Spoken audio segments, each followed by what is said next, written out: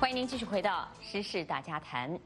香港的反送中运动持续了2个多月，就在各界猜测北京会如何出手干预的时候，中共中央国务院在高调地宣布，要在紧邻香港的深圳建设一个先行示范区，扩大金融开放度，建立教育、医疗、科技创新中心。有分析认为呢，反送中无法平息，北京有意要以深圳来取代香港。但是呢，也有评论指出，一个没有法治、没有人权的内陆城市是无法与香港来竞争的。到底北京的意图何在？深圳示范区是要示范给谁看的？而香港对于中国是否依然重要呢？在我们今晚节目当中，为您邀请2位嘉宾来就一系列问题进行分析和讨论。第一位是在美国新泽西州通过 Skype 连线参与讨论的独立时评人恒河先生。恒河先生您好，欢迎您。主持人好，大家好。第二位呢，通过电话连线参与我们今晚节目讨论的是香港职业律师，也是独立时评人桑普。桑普律师您好，欢迎您。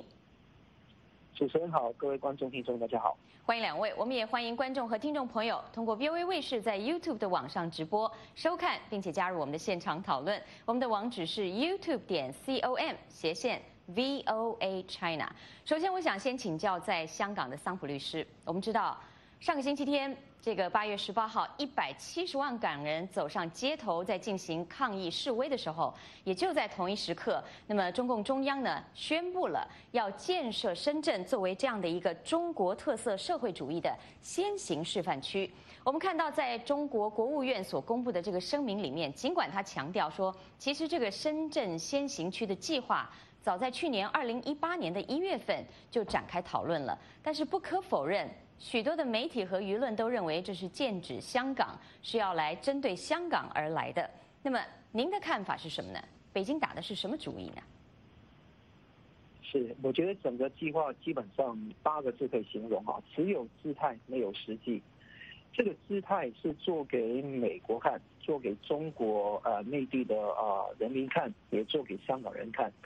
做给美国看的，就告诉大家说，美国我们可以在深圳建设一个跟香港等样齐观的金融中心，这个行不行呢？待会我会分析。第二个，展现给中国人民看，是觉得说深圳可以取代香港，不怕香港就算真的陷入了一个什么暴力之都了，那我们还是有深圳可以顶住。但是你想想看，时间跟能力谈何容易？第三个是香港，他要告诉香港说，你就算有一天毁了，中国也能站起来，也会有金融中心的。但我是香港人，我看在眼里，我不禁笑了起来哈，因为你知道说什么叫金融中心呢？什么叫做中国特色社会主义先行示范区？第一个，这个名词就很奇怪，中国建立了70年。竟然今天才要搞一个先行示范区来实践中国特色社会主义，这是很可笑的一件事情啊。第二个事情，我觉得很可笑的是说，他通篇讲了很多自由贸易试验区、开放型经济新体制，还要在本世纪中叶有一个竞争力、创造力、影响力卓著的全球标杆城市等等，形容词一大堆，但是重点是什么？要建这个金融领域的中心呢，必须要做到什么地步？第一个就是很简单2个大字：自由。自由的外汇，自由的资本的流通，自由的外币的管制。你想想看，全世界的纽伦港3个主要的那个城市，再加上迪拜或者说新加坡，他们的外汇管制是极低的。更重要是，他们的都是美元来计价的。请问深圳的股票今天跟可见的将来可以纯粹由美元来计价吗？这第一个就是那个本币的问题。第二个是英语的金融人才有吗？第三个法律的制度有吗？英美的普通法法律体系公平审判有吗？没有。没有的话，争议解决怎么办？更重要的一点是，除了这以外，你看到中国有熔断的机制，可以突然之间来停市，这种管制已经到了一种说控制的局面了。这种情况在金融市场是不可思议的。我还记得今天呢，一个经民联的那个议员叫张华峰，他提倡香港政府要规管乱提款的行为。这个议题一出，香港有一个学会叫狮子山学会，立即就说强烈反对香港管制资本与外汇，否则会沦为深圳一样的三流金融中心。你想想看，如果香港人有这样的意见的话，深圳能够做得到完全的自由的金融市场吗？我想做不到。这个是姿态，不是实际。是，而且还不要忘了，还有自由的互联网，这个在深圳跟上海目前还是使用局域网的。那么这对于外资投资来讲，一个自由的互联网确实是一个非常重要的一环。接下来我想请恒河先生谈谈您的看法。不过在恒河先生您谈谈看法前，我想在这里给观众朋友看一下，这是中国的央视，他们在星期一的新闻播报之后呢，央视的主播在他的评论文里面呢，他提到了，他说现在这个深圳的先行示范区是给深圳喝上了头啖汤，这其实是一个粤语的意思，就是喝到了第一口汤，就抢得先机的意思。那么他说呢，无疑这个定位给深圳带来巨大的机会，这是又一次的闯关升级。机会不是给谁谁就能接得住的。他说，更准确的说法应该是，机会是要对有准备、敢闯、敢干的人一往情深的。我想请恒河先生谈一谈，北京为什么选择深圳？那么，什么是所谓的先行示范区？刚刚桑普律师稍微提了一下他的看法。那么，您认为这个深圳示范区到底是要示范给谁看的？深圳示范区呢，之所以这个现在引人注目呢，是因为香港的这个反送中抗议活动。就是说，在这之前呢，就是中共其实也提过，在全国各地也搞了不少试点。你像在这个天津啊。在上海啊，上海还有一个自贸区，但是这些呢，就是说，都是可以说是不了了之，就是说没有什么像深圳当年那样子，就是说改革开放一个样板，就是深圳嘛，就是几十年前的那个深圳的那个效应都没有出现，绝大部分就是半途而废。最有名的被半途而废的就是雄安那个新区是。它就半途而废了。那么，就像这个所以我个人觉得呢，是跟香港有直接关系的。但是呢，其实它这个先行示范区啊，先行示范区它其实里面讲了8条，8条当中呢，其实真正跟金融有关的，真正有意义的哈，它其实列了太多。真正有意义的似乎好像就是一个大湾区建设，还有一个呢就是这个金融。建成金融中心，这是有意义的2点。那么我觉得呢，这个很可能呢是跟香港，现在的这个地位有关系的。刚才那个，桑普先生说到，我觉得还是有一定的道理。我觉得呢，他很可能呢是就是想，就是你知道中共啊，它有一个特点，就是当一个重大事件发生以后，对他很不利的情况下呢，他不会承认他的错，他也不会去这个怎么样去，就是当时把这件事情就这件事情而言去进行任何改正，但是呢，他会在一个广义的范围之内呢做另外一些调整。做另外一些调整呢，就是尽量去设法避免就是这个事情再发生，或者是让这样的发生的机会减少。所以我觉得这个有可能呢，就是一个大湾区建设的话呢，是从另外一种角度呢，就是想把这个深圳和香港最后真的把它连接起来。连接起来以后呢，使得香港的重要性要降低，但是香港可能会由此得到一定的好处。就是说还是一个原来的思维，就是经济上给你一定的好处，但是你在政治上呢要放弃。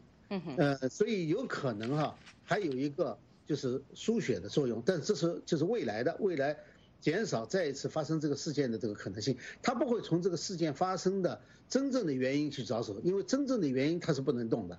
好的，动的就动它体制。对，这点我想回到桑普律师，您简单的跟我们谈一谈。那么他刚刚这个恒河先生提到了这个还具有输血的功能，确实也有很多人提到深圳从40年前的特区发展到今天这个中共口中所谓的一个先行示范区。很多人认为深圳之所以可以兴起，很大的原因也是因为来自于香港的一些营养。帮助了他的成长。那么刚刚恒河先生也提到说，是不是有可能北京方面虽然说要建设深圳，实际上不是要取代香港，而是在考虑多年之后把深圳和香港来进行合并啊？在这里我提一下，《亚洲时报》在今天有一篇报道，它的标题就在写到，他说北京是否计划要在2047年让深圳与香港来合并呢？那么其中就提到说，观察人士认为，如果深圳的 GDP 可以在2030年达到香港的2倍，那么两地人民收入距离拉近了，深圳可以提供更好的就业、住房和生活补助，香港却持续受到民生问题的困扰。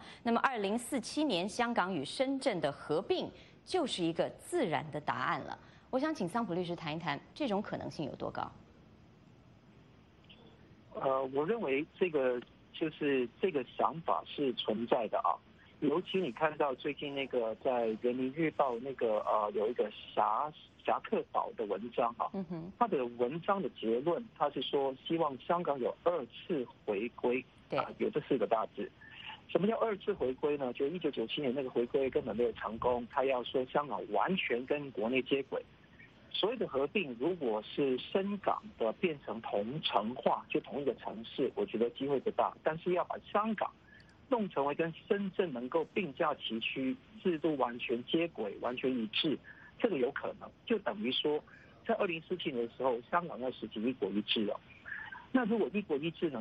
如果实行的话，我想说是香港那个大的灾难。这也是为什么这一次很多年轻人走出来的。不单是反对送中，而且反对警报，也是反对那个专制。因为一个专制的社会，就是现在中国面对的困境。香港不希望在20年不变的限期，就是2047年7月1号之后，还需要延续这样的一个状态。合并的机会大不大？或者说一个一国一制的机会大不大？我觉得挺高的，因为现在是看到中国现在要对香港来讲呢，是要先暂时的退却，但是这一口气他憋住了，他一定要有个时候来报复的，就好像恒河先生说的，他要绕个圈子，面子挂得住，再来去实行对香港的一个方针跟政策。那这个地方会不会等那么久呢？我甚至觉得说更早都有可能，所以我就觉得说香港人一定要不断警醒。抗争才是永远的一个使命。如果我们不抗争，香港就很快就变成跟深圳一模一样。好的，我们来看看我们的网友们有什么样的看法和反应啊。这位署名叫 Richie Winston 的网友呢，他说，深圳只要是在共产党领导下，就永远代替不了香港，除非把香港搞成臭港，被西方社会取消各种优惠待遇。那不是深圳赶超香港代替香港，而是把香港搞臭搞乱，使香港堕落到不如深圳。即使这样，深圳也代替不了现在香港的国际地位。如果你投资，愿意把自己的钱放到一个强盗手里吗？只有民主法治的社会，才能赢得全世界投资人的信任。下面这位署名叫 Mike 彭的网友呢，他的看法是，确实没有任何一个地方可以取代任何一个地方，但是假设把香港从地球抹去，中国还是中国，深圳还是深圳，你还是你，我还是我，香港这些暴乱分子似乎太把自己当一盘菜了。继续，我们再来看下面这位署名玉玺的网友，他的看法是，香港的独立关税区、自由贸易港、外汇结算区、港币挂钩美元是在香港一国两制的前提下保持的。中共武力镇压香港，通过送中条例，就意味着香港一国两制彻底毁灭。香港一国两制没了，第一，港币废了；第二，免税港废了；第三，转口贸易废了；第四，中国权贵洗钱权钱的天堂也废了。这是对中共权贵大好的事啊！我想接下来先请这个桑普先生、桑普律师跟我们谈一谈您的看法。刚刚确实也有不少的网友认为说，这个即便深圳无法取代香港，但是中国政府也可能通过把香港搞成臭港这样的方式来运行。但是也有网友认为呢，这个是香港人太把自己的地位看得太重了。您觉得对香港来说，香港到底对中国、对全球金融来讲，具有什么样的不可替代性呢？我觉得香港的那个重要性很高。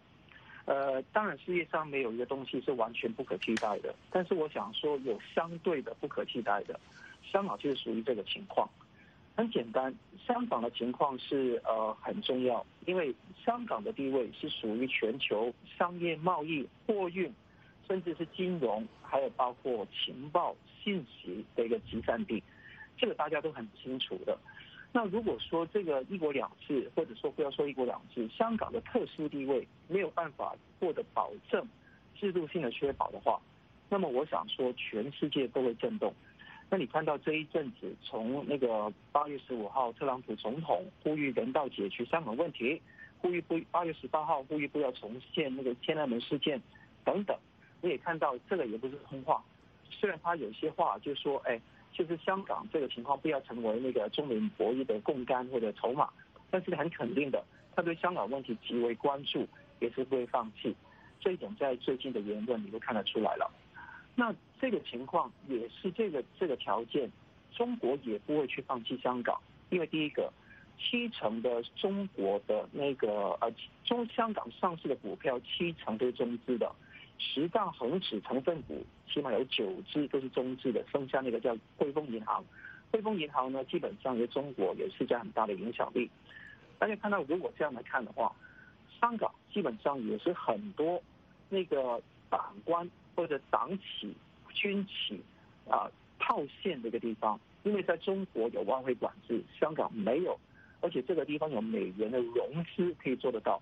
如果把这个香港变成所谓他的讲的臭港的话，那香港的话，这个东西完全堵死的，并不是我哟，因为我没有玩股票，堵死的是他们，因为他们持有大量的股票放不出去。所以我想如果很多人以为说堵死香港是对香港人不利的话，的确有，但是我觉得最大的不利是对于中国内部那一些官员，还有那些企业，他们基本上没有办法去再做新的融资，那这一点呢才是最可怕的。更重要的是说，他缺乏了一个安全范来跟西方的世界来讨价还价。当时那个设计的制度是希望呢，香港能够成为中国一个所谓的学习的对象。我记得在8月20号德国有个《里纳堡日报》，它有社评，我就读一小句给大家听一听他说，香港自97主权移交22年已经证明两制很难并存，双方的幻想都已经破灭了。1997年的时候，全球预计中国50年后会变成香港，但是到了今天，中国却希望香港人变成跟中国内部的体制完全一样，要爱国，要服从。香港人知道会失去什么，对整个政治体制表示了质疑。你看到海外的媒体都已经写得很清楚了。如果我们还延续这样的做法的话，我们还是保留香港一定程度的，就是高度的自治、完全的自治的话，香港人还是能够活得下去。但如果没有这一个东西能够保障得了的话，甚至你看到反送中，刚刚我引述的《人民日报》侠客岛的文章已经很清楚的写了，林郑月娥提出这一个提出这个送中条例，他们叫逃犯条例，基本上就是要把两制改变了，写得这么清楚了，就是他的目的是要把两制改变，他觉得是操之过急，所以过犹不及，导致了反弹这个事情大家看得到，我们香港人最珍重的是这一个自由的价值。如果我们自由价值被剥削，我们就捍卫到底。那如果我刚刚说了要把香港弄成臭港，香港人当然会遭殃，但是中国也不会好到哪里去。也正因为这个理由，我在节目当中也说过，中国的解放军武警部队不会直接的以他自己的名义来抄到香港来去镇压，他会可能乔装成香港警察来做他的龌龊的事情。但肯定的是，不敢出兵嘛，这个事情已经得到了明证。所以现在那个习近平对香港政策有强调3个必要3个不要。什么3个不要呢？就不要在香港内部矛盾蔓延成香港与大陆的矛盾，也不要升级为香港与中央的矛盾，也不要升级为国际矛盾。我的评论就很简单，这3个不要已经成为3个已经了，因为现在已经11个礼拜多，这个不要就已经成为事实，都已经发生了，他才说不要嘛。对，所以我想说这个事情是香港现在的情况，我想说未来怎么样，我们拭目以待啊。恒河先生，我想请教您的看法。那么刚刚桑普律师谈到了很多点，很多的要点。那么我们也提到了说，这个香港对于北京来说，实际上它仍然具有它的重要性。也有很多人认为，把深圳作为示范区，其实只是习近平或者是北京方面在对于香港不想采取类似天安门这种暴力镇压方式之外的一种替代的方案，所以通过经济、通过贸易的手段，希望来给香港施压。那么您觉得这个香港？它对北京到底还有多大的重要性？那么北京是否会投鼠忌器？它到底还有哪些想法？对于香港，还有对于深圳未来的规划？先讲一下刚才一个人的观众的说法啊，说是香港以为它是什么？香港人实际上是捍卫自己东西不想被失去，就他已有的自由和法治不想被失去，所以去争取。这个争取是出于人的基本权利的要求，跟他有多少本钱、有多少资本没有任何关系的。就说任何人都应该争取自己应该有的权利，包括大陆的人也应该争取权利。你不能说因为我没有资本我就不争取权利就放弃了，这是不对的。这个说法我觉得没有道理。至于说香港对北京有多重要的话，其实应该看得很清楚，就是香港本身，刚才这个其实桑普律师已经讲了很多了哈。就是作为一个自由的金融的世界金融中心，对于北京集团来说，统治集团来说非常重要。刚才不说了吗？这个香港上市就是中国的这个很多资本啊，这些资本都跟权贵有关系的。它上市首先在香港上市，现在在美国更困难了。美国上市啊，美国现在准备在金融方面要清理中国公司在美国上市的情况。所以说香港很可能是一个最主要的一个能够上市的地方，圈钱的地方。那么再加上呢，这个权贵集团呢，基本上都有很多资本，都有自己的主要的这个，可以说有人说就是洗钱中心嘛，就让自己的资本可以从中国外逃，也要经过香港。所以这一点来说的话呢，对于普通老百姓来说，也许香港没有那么重要，因为香港跟他的生活没有关系。但是对于统治集团来说的话，香港的重要性就要大得多，这是一点。还有一个呢，就是你不失去，你是不了解它，真正会造成多大的伤害的。你比如说，说不买美国猪肉，这很简单嘛，就买俄罗斯的。谁能想到买俄罗斯的猪肉会进来这么大一批这个猪瘟呢？非洲猪瘟。然后现在中国的这个猪的存栏量已经减少了40%，有的说50%，这是很严重的问题。就是很多事情吧，你是想不到它的后果的，它的后果要比表面上看这单一事件的后果可能要严重很多。其实北京对这点很清楚。再一个来说的话呢，就刚才这个桑普先生谈到这个香港作为牌，就是作为一张牌，我觉得现在美国的措施啊，正好是反过来的，并不是香港作为一张牌，而是贸易作为一张牌。因为这个无论是川普总统还是其他的这些美国政府的关键人物吧，他们在讲话当中其实谈到什么呢？是香港问题如果不能够和平解决的话，那就没有贸易谈判。也就是说，贸易谈判变成了香港问题的一张牌。这其实是对的，就是说香港的问题，它牵涉到一个价值观的问题，而贸易谈判呢，尽管它也牵涉到各方面的问题，但是实际上呢，相对来说，单纯的贸易谈判它还是经济问题。所以我觉得美国政府这一次的这个态度非常明确的是，就是说，如果香港问题不能好好解决的话，就没有贸易谈判这一说。这个是正好是反过来的。所以我觉得，这个美国这一次在价值观的问题上是站得很对的。好的，我们来看看我们的网友们啊，他们有什么样的看法？到底深圳能不能取代香港？那么中国是否还需要香港呢？我们的网友，这位署名叫成都的网友，他说，香港之所以是香港，因为它有一国两制要保留的那个制度。深圳之所以永远成不了香港，因为中共不可能给他那个制度。如果给了，那就是改其意志了。如果中共改其意志，那么整个中国都可以成为香港，这才是问题的根本。署名 Don't Free 的网友他说，香港国际金融中心地位得益于英国殖民时期的法治、民间金融的自由和自由开放的新闻媒体。试问一下，深圳在中共集中力量办大事的集权体制下，绝不可能替代香港，绝无可能。署名公禅诀的网友他说，香港之所以能成为一个自由港和国际金融中心，正是因为有可以自由兑换的货币、自由流动的人才、自由进出的资金和英美法系的法治体系，而这些正是中共视为洪水猛兽的西方制度和价值体系。疫情心甘情愿的奴隶也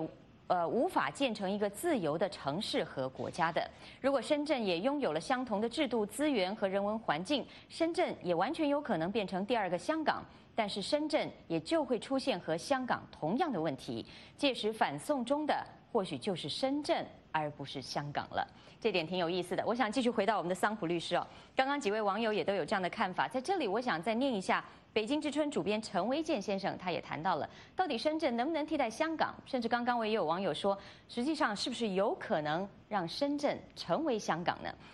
陈维健先生说，香港之所以是香港，是与国际文明社会来接轨分不开的，是与回归后一国两制分不开。如果说深圳要代替香港，这里有一个悖论，要么深圳也与国际文明社会接轨，也实行一国两制。如果这样，那其实也就无需深圳代替香港了。如果深圳还是专制政治，还是与国际文明相左，那么深圳也变不了香港。最好的方式是中国都变成香港。我想请桑普律师谈谈您的看法。我觉得说要这个深圳或者中国任何一个城市变成香港、取代香港、成为香港，必须有两部分要都做得到，一个是制度，一个是人的文化。我觉得这两个是缺一不可的。那你看到中国或者深圳在可见的中国共产党的领导底下，可以变成香港一样的制度，变成做千万个一国两制套用在中国吗？我觉得是不可能的，因为这个中国共产党的统治下，必须要强调操控、管制，所以这一点的话，对于深圳来讲变不了香港。这个第一个，专制独裁与自由的意识完全是碰撞的乱七八糟。香港崇尚的是起码要就是按章守法，一定要有法治的观念、宪政的观念。这个在中国来讲呢，是视为洪水猛兽这个制度方面。第二个呢是人那个问题。好，那很多人就说，现在深圳被视为中国最开放的城市，但是深圳的市民附和官媒、党媒很多，《华尔街日报》在这个礼拜二都有广泛的报道。这个一方面是由于深圳的人或者中国其他城市的人，的那个消息被封锁，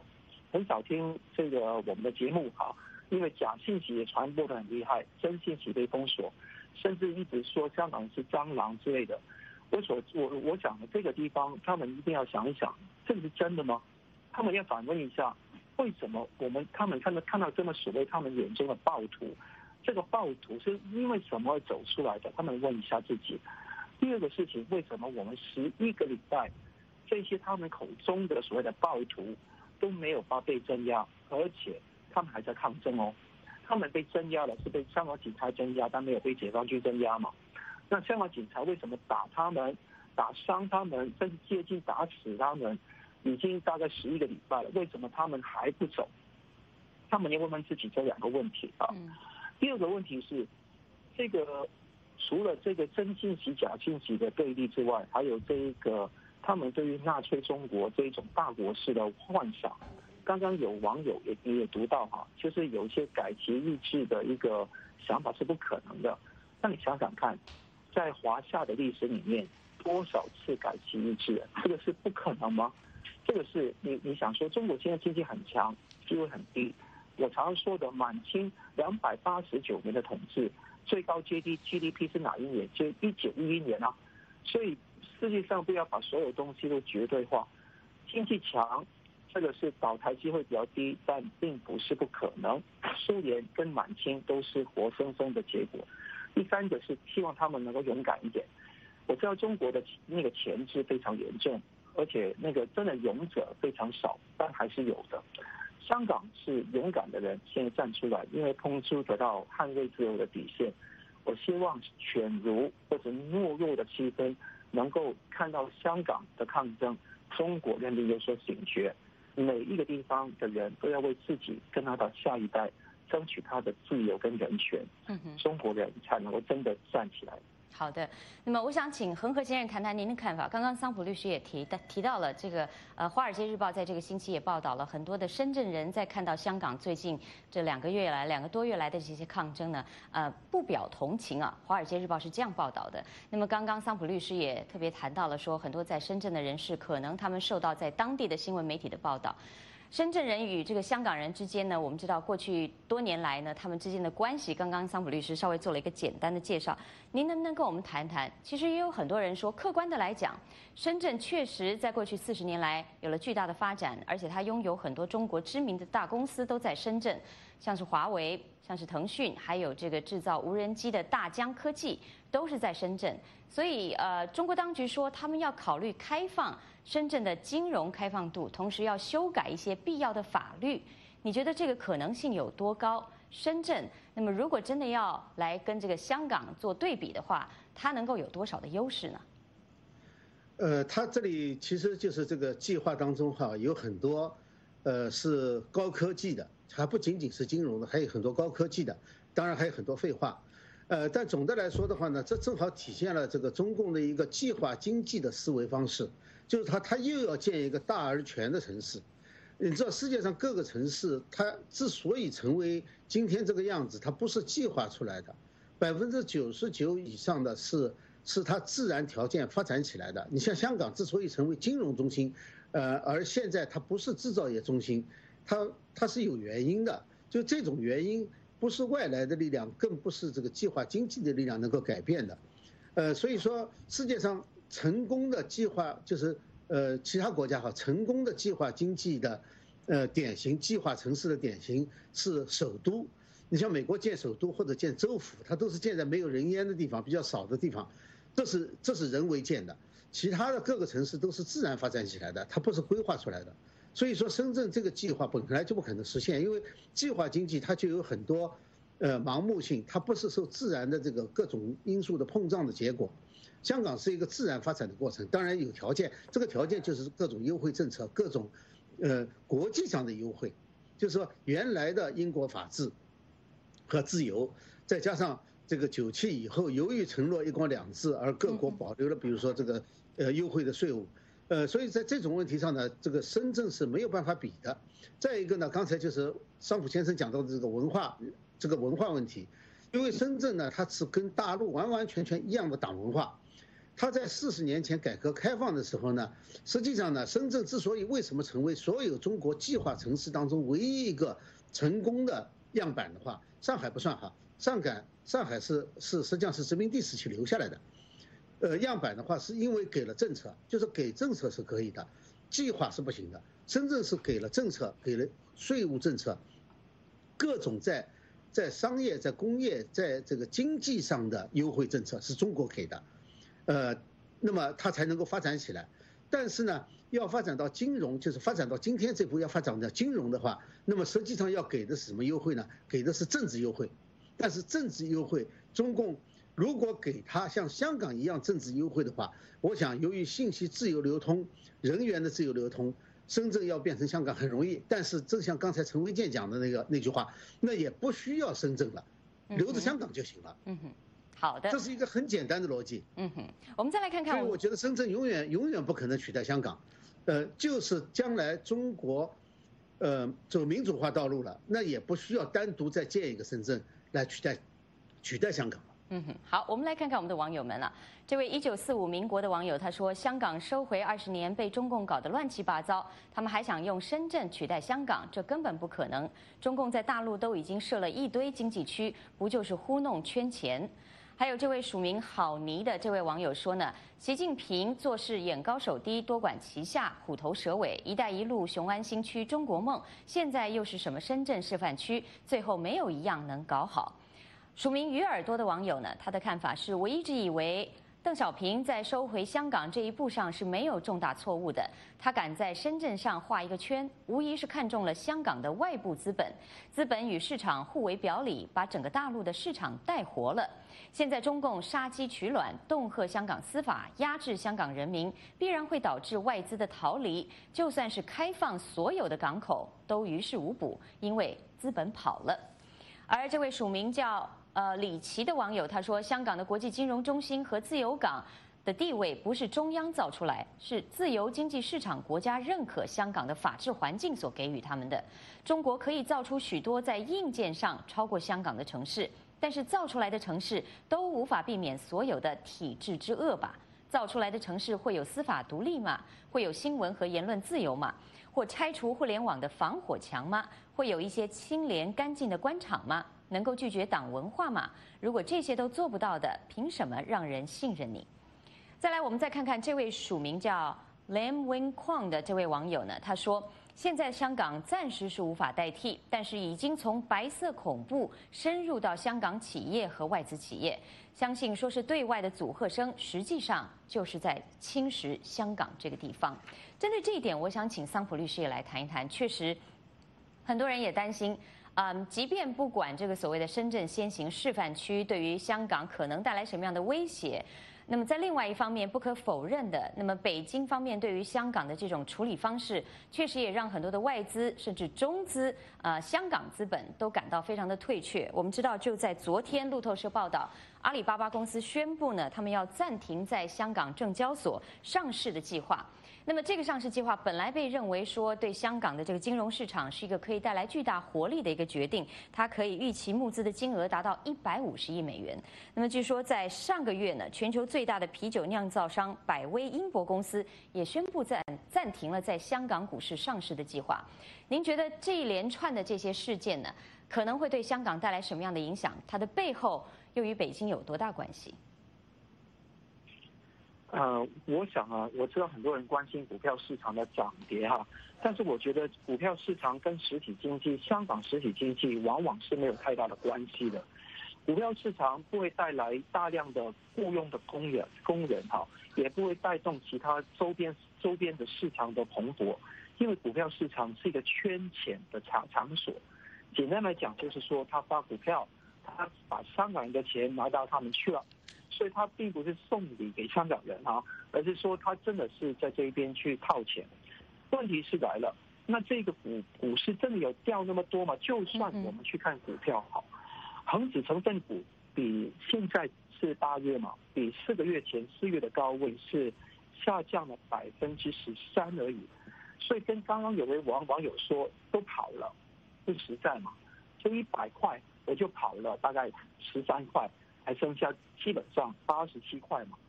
蒸发的钱是6000亿美元但是问题是这个是高估了，因为我们的钱股票市值非常大，所以你看到成分股的公司营业利润平均可能会下降19%到20%左右，这个也不是垮了所以大家不要有这个误解真的冲击到香港经济可能是什么呢？是那个我在香港我看到游客变少了。因为现在从中国北方来的游客真的变少了，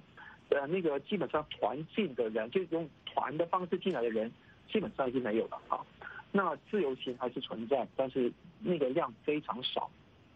是这个地方会有影响。其他的，比方说物流等等，比方说其他的一般的民生，没有太大的叨扰。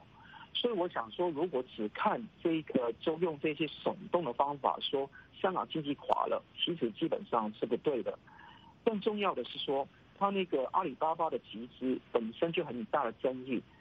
2013年的时候，他希望通过一个同股不同权，当时香港港交所不准，但是到了1年前，18年的5月就开始推出了同股不同权的上市制度，本身这个东西就有很大的争议的。那他现在今年就希望通过这个地方再集资，本来200亿，那之后因为情势有变更，他们希望集资100到150亿美元，那这个钱最后他也放弃了。基本上集资是希望香港的投资者，包括股民跟那个机构投资者能够给他钱，让他把钱弄走嘛。这个对香港经济本身没有影响的，因为阿里巴巴主要的市场是在中国。他把钱从香港募集之后，是在促进他在中国市场的表现，跟香港的经济本身完全是两码子的事情。好的，所以我觉得无论是去年百威跟今年的阿里巴巴都有同样的问题，所以不要大惊小怪。好，我们再来看看网友们有什么样的看法和问题啊。这位署名叫体制改良派的网友他说，中国国务院发布的深圳改革文件里面，唯独没有提到的是政治改革。按照现有的政治框架去改革，不可能在法治和自由方面比肩香港，更不可能会比香港更能吸引外资企业入驻。所以这次颁布的改革方案，不过只是一厢情愿，或者是要给香港人一个警告而已，一个乌托邦式的改革方案。那另外这位署名陈瑞雄的网友他说，深圳就算硬体设备可以超越香港，配套规定可以松绑，但深圳可以取代香港的独立关税自由港地位吗？而这位署名叫 XMP 的网友呢，他说不要低估了中共力量，他们拥有一个东方大国的全部资源，要想把钱砸在哪儿，全凭高兴，集一国的全部财富，打造一个世界一流城市还不容易。有没有发展前景，对其他地区的民众是不是好事，那就不得而知了。而这位署名叫 Ivan Choi 的这位网友他说，本人生活在深圳，感觉深圳就是一个会搞房地产、搞抄袭、搞套路的城市，没有什么特别的。另外呢，我们再来看看这位署名叫 Windwalker 的网友呢，他说，他说到，香港金融中心的地位不是香港法治有多好，环境有多开放，而是因为通过香港可以进入大陆市场，来分享大陆的商机。那么我们因为时间关系，我们后面还有不少的网友有他们的看法和评论呢。不过我们想把节目最后大约还有4分钟、3分半到4分钟左右时间，交给我们的2位嘉宾来做一番总结。那么从北京方面呢，提出了这个所谓的深圳先行示范区，有很多的西方媒体也都在臆测，这是否代表了北京已经全然放弃了所谓的天安门式或者是这种武力或暴力止暴制乱的这种镇压的模式？那么用这种深圳的这种先行示范区，是不是一个比较平和的解决方案？我们也知道，反送中到现在已经进行了2个多月。那么很多人说，北京方面一定会在10月1号前让这场运动加以平息。我想节目最后就想请2位嘉宾来跟我们分析一下，今后这个反送中在香港的发展趋势是什么？那么看到了这2个多月来，北京方面可以说动用了这个让香港警察的这个强力镇压也好，或者通过经济的手段也好，未来的反送中还可能面临什么样的挑战？我想先请恒河先生1分半时间谈谈您的看法。从北京提出这个深圳的这个计划来看的话呢，那是一个长远的计划，不是短期计划。这和现在短期香港反送中的这个抗争发展趋势应该没有很大的关系。无论北京的目的是什么，那么香港实际上呢，还是从他自己的角度来争取他们自己的权利。这个我想不会轻易的就放弃，一定会坚持下去的。至于北京呢，我认为他现在确实是处于一个很困难的境地，就是说投鼠忌器，所以有一些这个跟北京有一定关系的媒体也在放风，说是有一些这个解决方案这些我们不去讨论这个解决方案就从整体来说的话，北京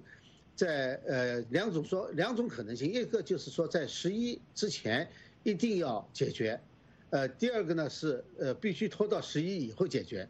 这2个说法呢，其实都是为了保这个11的这个所谓70年的它的那个庆祝活动，是为了保这个两种说法的这个目的都是一样的。但我认为呢，北京到现在为止呢，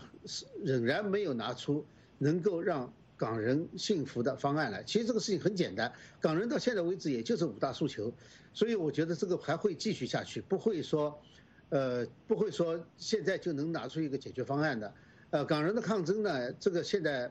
已经很难预测了，因为它这个属于一个非常特定的。昨天我看到有一个节目，我不记得是谁说的了他说的特别有道理的，就是说这个香港的运动好像是他自己有了生命一样的，他可以这个随时的调整他的策略，所以我觉得港人的这个抗争的策略方面，我是有足够的信心，我觉得外人很难去评论的。好的，桑普律师，抱歉，给您1分钟时间。好，那个反送中的那个局势呢，会继续下去有人说那个会有个9月初一个死线，因为那10月1号有大阅兵。那我想说，这个死不是香港人的死线，是中共设给自己的死线，因为他们要做一个大活动嘛，所以香港人基本上不会放在眼里的。重要是什么地方呢？重要是有2个标杆第一个3个重点，一个是明天香港会举办一场香港之路人链，大概上100万的人学习那个波罗的海之路跟那个台湾手牵手护台湾，我想这个引起非常大的国际关注。第二个是831会有一场游行到中联办，民政真的申请